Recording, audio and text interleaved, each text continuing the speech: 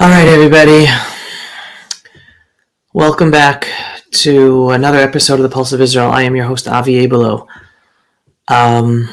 Most of you, if not all of you, probably know already about the horrific tragedy that took place here in Israel on Thursday night, 1 a.m. in the morning, actually. Being labeled the worst civilian tragedy ever to take place in the state of Israel. 45 dead. Let's hope it stops at that number. Many others still injured in hospitals. This event affected our extended family as well. Before I start, again, just want to let everyone know the best way to continue to watch my Pulse of Israel videos, getting the truth out of the land of Israel that really doesn't come out in other outlets, is to go to the website pulseofisrael.com and to sign up for our newsletter. And to anyone who's already a subscriber, I'm going to say thank you. Two other ways people can help us connect and strengthen Israel. One is a project called Bikurim, or First Fruits, which is about strengthening Judea and Samaria. Anyone who follows me knows I'm a big believer that the best way Israel can be strengthened and help itself in the Middle East and also be strong enough to help all of mankind is that we strengthen our presence in Judea and Samaria. So this Bikurim project, just click on the link and check out what are the options that fit for you to help strengthen Israel, help all of humanity by strengthening Judea and Samaria. And the final way to help you connect with Israel, we have a whole library of online virtual tours of Israel on israelisbeautiful.com. There too, you can go to the website and check the package of videos and activity packages that works for you. So you could just go to israelisbeautiful.com and check it out and hopefully sign up and connect with Israel no matter where you are in the world. All right, let's go to the tragedy, the horrific tragedy that happened in Meron. Har Meron, for those of you who are not familiar, is a hill. It's the name of a hilltop in the Galilee, where Rabbi Shimon Bar Yochai, one of major rabbis, Talmudic rabbis from Jewish history, a major coder of Jewish law, is buried. He is widely known from Jewish history being chased and persecuted by the Romans. We're talking 2,000 years ago. The Roman Empire wanted to kill him together with the other rabbis that they were killing. He managed to hide out in a cave for 13 years, just studying and learning Torah for 13 years. He became a huge, no matter how smart of a rabbi he was before those 13 years, he just became a much smarter and knowledgeable rabbi after those 13 years. And he's the rabbi who wrote the Kabbalah, the book of the Zohar. Very well known in the Jewish world, in Jewish thought, and he died on the day of Lag BaOmer. Lag BaOmer actually is a happy day. It's the day when we celebrate, the Jewish people around the world celebrate the end of a horrendous event that 24,000 Jewish students who were students of a different rabbi, Rabbi Akiva, had died from. Whether they died, some rabbis teach us they died from a plague, from a pandemic. Others tell us that they died because they were actually fighting against the Romans. So 24,000 Jewish students of Rabbi Akiva were dying for this time period, since Pesach till Lag BaOmer, a 33-day time period, and then they stopped dying. And on Lag BaOmer that we celebrate the end of that tragedy of those 24,000 students of Rabbi Akiva dying. So it's a happy day of celebration, and because Rabbi Shimon Bar Yochai died on that day, it is a day where we remember his memory. And as you can see in the picture behind me, hundreds of thousands of Jews go to Har Meron, to where Rabbi Shimon Bar Yochai is buried, in order to keep his Torah alive, keep his memory alive, and celebrate the Torah, celebrate the depth of Jewish life. Every year, until last year, because of the COVID-19, hundreds of thousands of Jews go up there. I think the past few years, besides last year, are over 300,000 Jews went up to that hill. And this year, 100,000 Jews went up to the hill. The first major issue I want to talk about is just the fact that this tragedy happens and how we deal with tragedy, how we as religious people deal with tragedy, especially since this is a happy day. Lag BaOmer, you could see those people are celebrating in the picture. You can watch the videos, dancing and singing. It's a happy, happy day. It's supposed to, like I explained, it's the day when we stop the mourning and we celebrate. And yet all of a sudden, this happy holiday, which celebrates the end of mourning, has itself turned into a mourning day, recording the largest civilian tragedy to ever occur, with 45 people dead senselessly, in a sense, just whether it could have been prevented or it shouldn't have happened. Again, for those who are not familiar with the details, basically masses of Jews were leaving a certain area from the celebrations, and they were stuck in this very narrow area.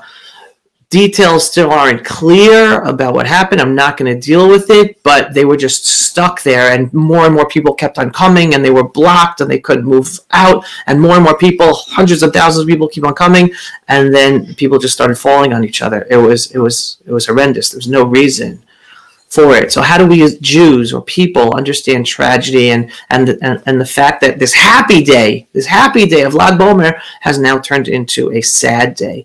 So first of all, I actually brought this up with a friend of mine who is a rabbi, a spiritual leader. His name is Rabbi Shlomo Katz. And I brought this up with him, and he said, Avi, you know what? This isn't the first time that a happy day turns into a tragic day.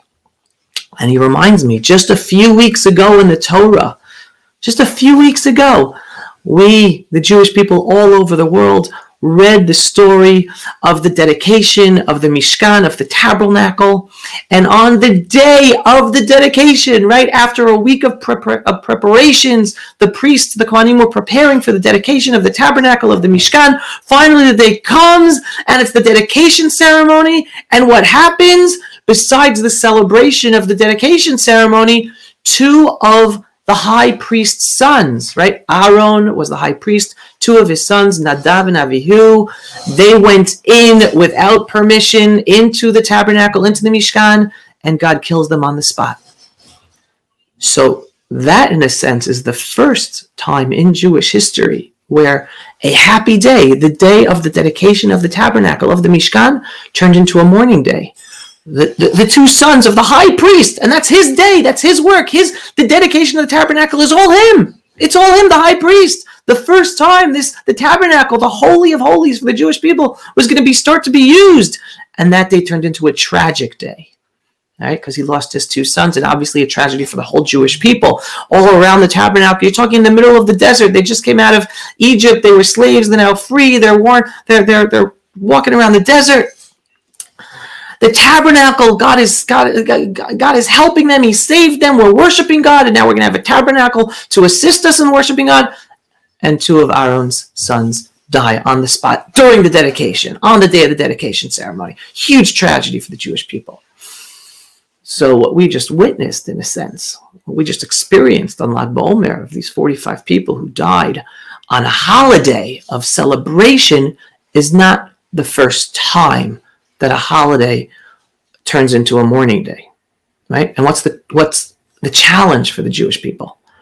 The challenge is, from here on in, to continue remembering the memories of those 45 people whose lives were lost on the holiday of Lag BaOmer, but continuing to celebrate Lag BaOmer as a holiday each and every year, right? Just like with the tabernacle, we didn't stop celebrating the tabernacle or stop using the tabernacle or being happy about the tabernacle or being happy about the dedication day of the tabernacle just because Nadav and Avihu died on that day, on that dedication day. No, they kept on with life. Aaron, their father, the head priest, kept on moving forward.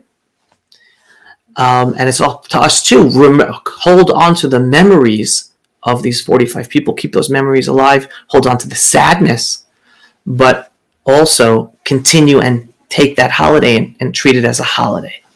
And I want to tell you a little story, because this has to do with how do we deal with tragedy.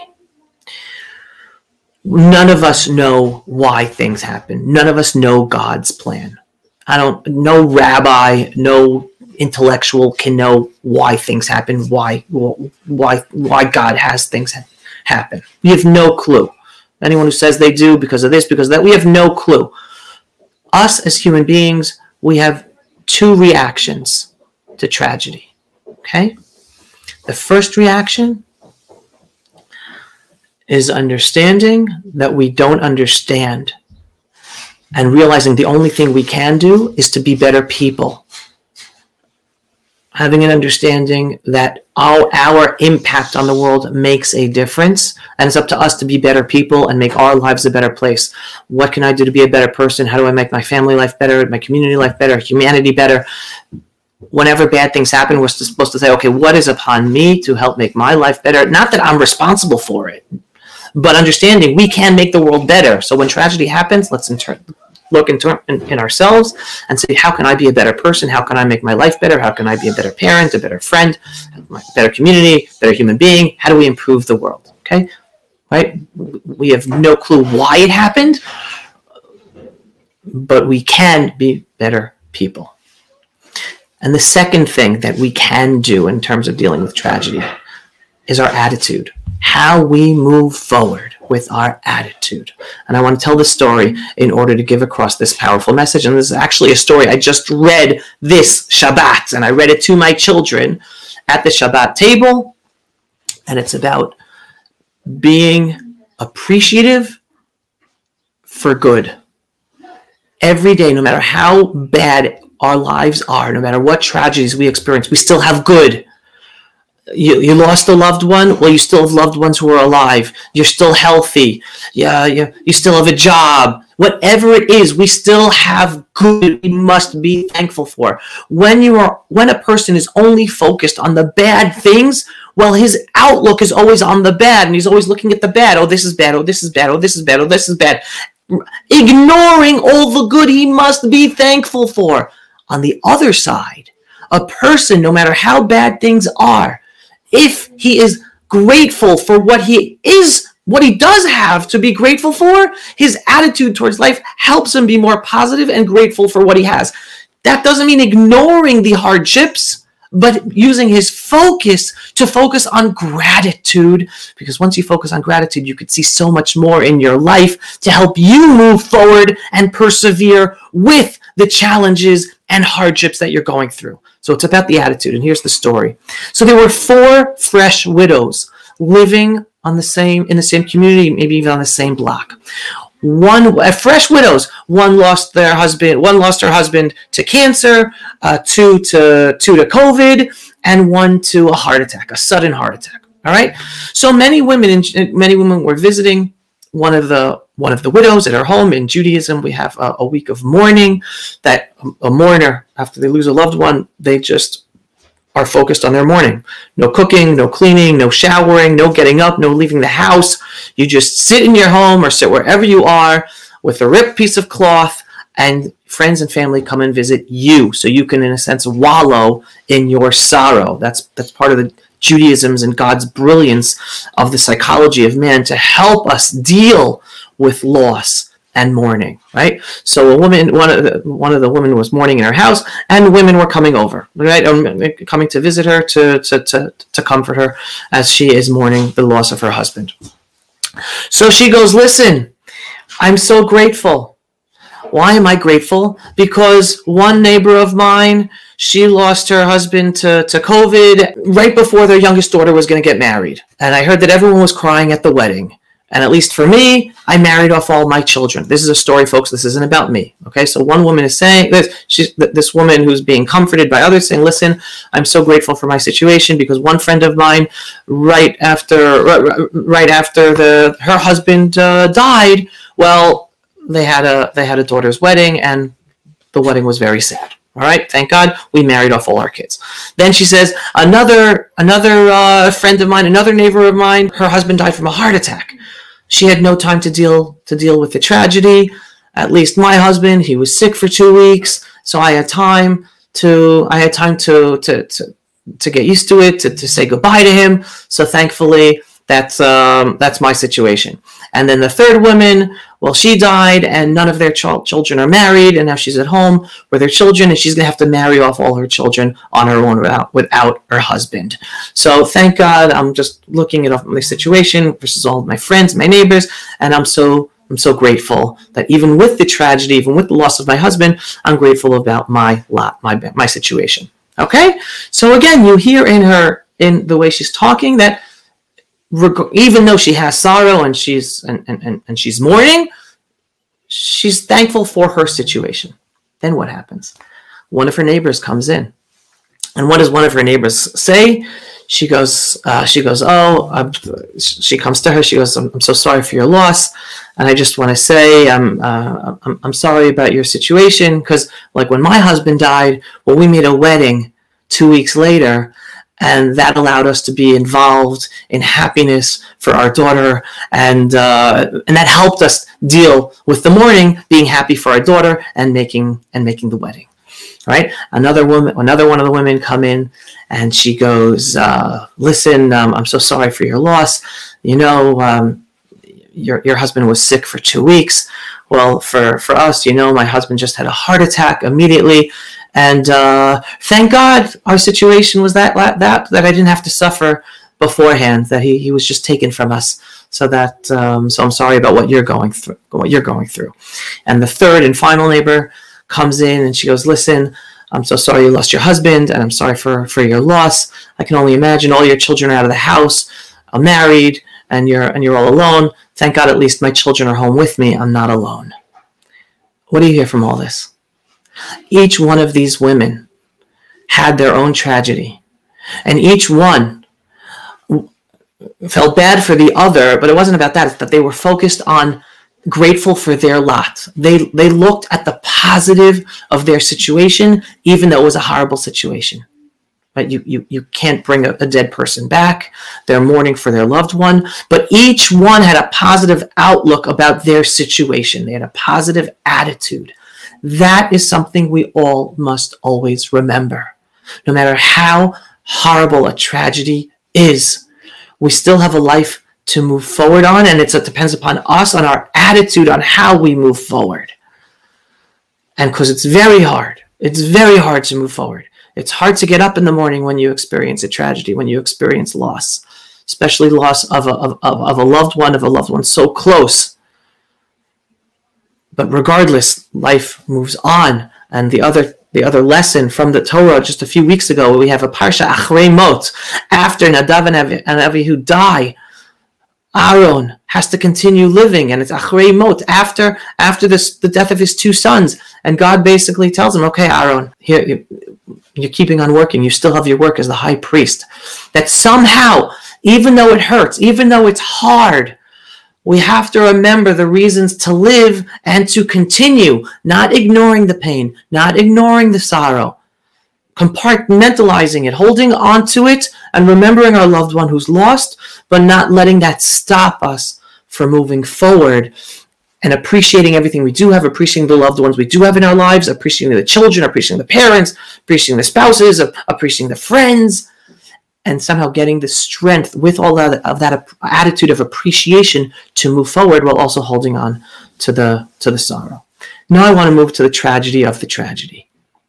Okay, so we spoke about the tragedy. 45 people, unfortunately, died in this tragedy on Meron Hill and the Lag BaOmer celebrations. Those of you who followed me know that my sister's nephew, right, from my brother-in-law's side, is one of those whose lives was lost in this tragic event. He was one of the 45. My sister all day Friday was running around from hospital to hospital, trying to find information about her nephew, because we didn't know. The family in America didn't know. He was missing. no sign of what happened to him. No one's making any assumptions. Disconnected. A lot of people got disconnected from their phones. Who knows what happened, but didn't know the information. So she was running around from hospital to hospital. So my wife and I basically were spending all day on top of information, trying to get information from them and then putting it out there. But more importantly, as we saw rumors being spread about information about this boy, we were trying to tell people, stop, it's just a rumor, stop, because we were waiting. My sister was basically one of the only people out there actually tracking him and then giving back information about what the actual state was. So any information that was being spread, we knew was false because it didn't come from my sister or anyone she was working with to find out the information about what happened to this boy, to her nephew. And that's the tragedy. The tragedy is the rumors that are spread about people during tragedies. And some people have good intentions. The first rumor that went around actually was that he was found in a hospital and he was just injured. But people don't understand that how dangerous information is to the actual family who is waiting for real information to understand what's happened to their loved one. And this is just one example of many tragedies where rumors are just spread and people just, especially in Israel with terror attacks, and it's like all of a sudden people are saying, oh, this person was injured, or that person was killed. First of all, we don't know. And second of all, word is not supposed to get out until all the family members know. You don't want family members to be surprised because of a rumor on WhatsApp or because of a headline in a newspaper. You want the family members to be the first people to learn about what happened to a loved one and only then publicize it to the world. So it is so harmful when rumors, even with good intentions, are spread. And it was throughout the day that rumors were being spread. Some in terms of that he was found in the hospital, others in terms of that he was found dead. And again, every time we saw this information, we're like, no, it's not true. Folks, stop spreading it. It's not true. We don't have confirmation yet. And again, this is just using this specific case. I mean, I'm talking about this because I was touched personally by this on Friday, but this happens all the time. And not many people think about it. Not many people think about the ramifications of spreading information about a tragedy, about a specific person in a tragedy, without really knowing that it is the correct, verified information. To the extent, like just using the case of my sister's nephew, Donnie Morris, Nachman Daniel ben Miriam Milano, Zichron Livracha. A headline went out in the news that he's no longer, even before it was clarified by my sister and the people who were at the morgue there to check. And that's just horrifying. Like how did information reach a news outlet? Who gives information to a news outlet? And again, things were running around on WhatsApp groups and stuff like that as well. But the fact that a newspaper would publicize information, I mean, again, maybe they thought they were getting verified information, but it obviously wasn't, because the people who were on the ground involved did not have that verified information. It was not verified yet. So the big tragedy here is, of course, what happened to all 45 of these people who lost their lives and all of their families who are now in mourning because they lost their loved ones at this tragic event that shouldn't have happened, but did. But the little tragedy within the tragedy is that even while big tragedies are happening, the spread of misinformation and rumors, again, all with the best of intent by people. I'm not trying to say people are mean or evil in doing that. No, they have the best of intent, trying to get information and share it.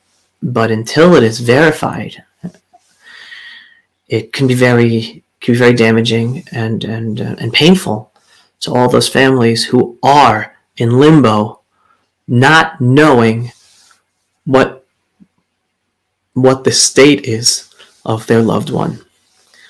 So my first plea out to everyone is if you are ever in a situation, similar situation, if you hear about tragedy, don't be in a rush to announce information about it, because there are ramifications, and the ramifications are those people involved in the tragedy and the family members connected to the tragedy. Wait, there's no need to be rushed. The second it's verified, everyone's going to know. But the most important thing is, if you really care about the person who is experiencing the tragedy, and therefore you care about the family, wait until the family knows and therefore announces, or that the family knows somehow because of how the information is put out there, and try your best to verify it as best as possible. Again, it's not always simple. The second it's in a newspaper, then of course it's verified, right? That's what people think. Well, if the newspaper printed it, of course it's verified. Well, here's an example. I know from firsthand experience here that some newspapers printed the information and it was not verified yet. So just remember, never be in a rush to be the first to put out information about a tragedy regarding specific information about the people who were affected by the tragedy. And lastly, my prayers go out to all the families who are now suffering and mourning. Please, God, will get to the truth about what happened. But regardless of the truth of what happened, and I'll deal with that at a later date, regardless of the truth of what happened, right now we all come together and focus on being the best people we can be. None of us have any clue why this happened, why God allowed this to happen. Again, as a believing Jew, as a religious Jew, I believe everything is done for a reason. And in Judaism, we have a mitzvah, we have a commandment that we bless the bad just like we bless the good. And the blessing we say when we hear bad news is Baruch Dayan Ha'emet. Blessed be the judge of truth, meaning we're blessing God that he is the judge of truth. Only he knows the truth. Only he understands why things happen. He understands the greater picture. While to us, it's sad and a tragedy, and it obviously is sad to God as well, but for whatever reason, there's a purpose behind it all that makes sense in the whole wider scheme of things, the wider plan, that we will never know. We'll never understand God's ways. So it's not about, a person can be angry at God, right? You can have anger at God for sure, but also understand we don't know why things happen, and then we're only left to focus on ourselves. And the two things we focus on ourselves, like I started in the video, is one, focus on being the best people we can be, focusing on, we can make an impact on the world by being better people. And two, focusing on our attitude to ensure that we can continue in life, not let the mourning and the sadness and the tragedy ruin our lives and therefore have a ripple impact and ruin the lives of the people around us. Because let's say you're a person, you get into depression, all of a sudden your kids are impacted and your extended family members are impacted because you being in depression. Again, I'm not talking about clinical depression here. I'm talking about just allowing the situation to get you so down. Maybe a person might get clinical depressed about that, but so long as someone has the strength or the kochot to be able to hold on to that sadness and mourning, but still have the overall big picture understanding that even with the tragedy, there is so much good happening in your life to be thankful for, and you have people around you who will be impacted by your attitude. So hold on to the sadness, be sad, but then remember to be thankful for everything that is going well, that you do have, no matter how many bad things, because that attitude then helps you move forward and helps impact the people around you also deal with the sadness and the mourning and the tragedy. So my blessings are out to all the families. My blessings are out to all of humanity. Let's be the best people we can be. Let's try to hold on to the best attitude we could be. That's the only thing we control. We don't control what happens to us. You could step out the door and be run over by a car and your life could be over like that. We never know what's going to happen, whether a big tragedy, a little tragedy, a heart attack. We never know. The only thing we do have control over is our attitude and being the best people we can be and trying to make the biggest impact we can be in the time we have, and we don't know how much time we have. We can have 70 years, we can have 100 years, we can have 1 day or 1 minute. So it's up to us to maximize every moment we have and hold on and hug and kiss all of those so dear to you and maximize each and every moment. Don't waste those moments because you never know when those moments won't be anymore. And then you'll be thinking back, oh, I wasted that time. I was mad. I was angry. I hold grudges, and I missed that opportunity to spend and be appreciative and develop our relationship and be thankful. So don't waste the time.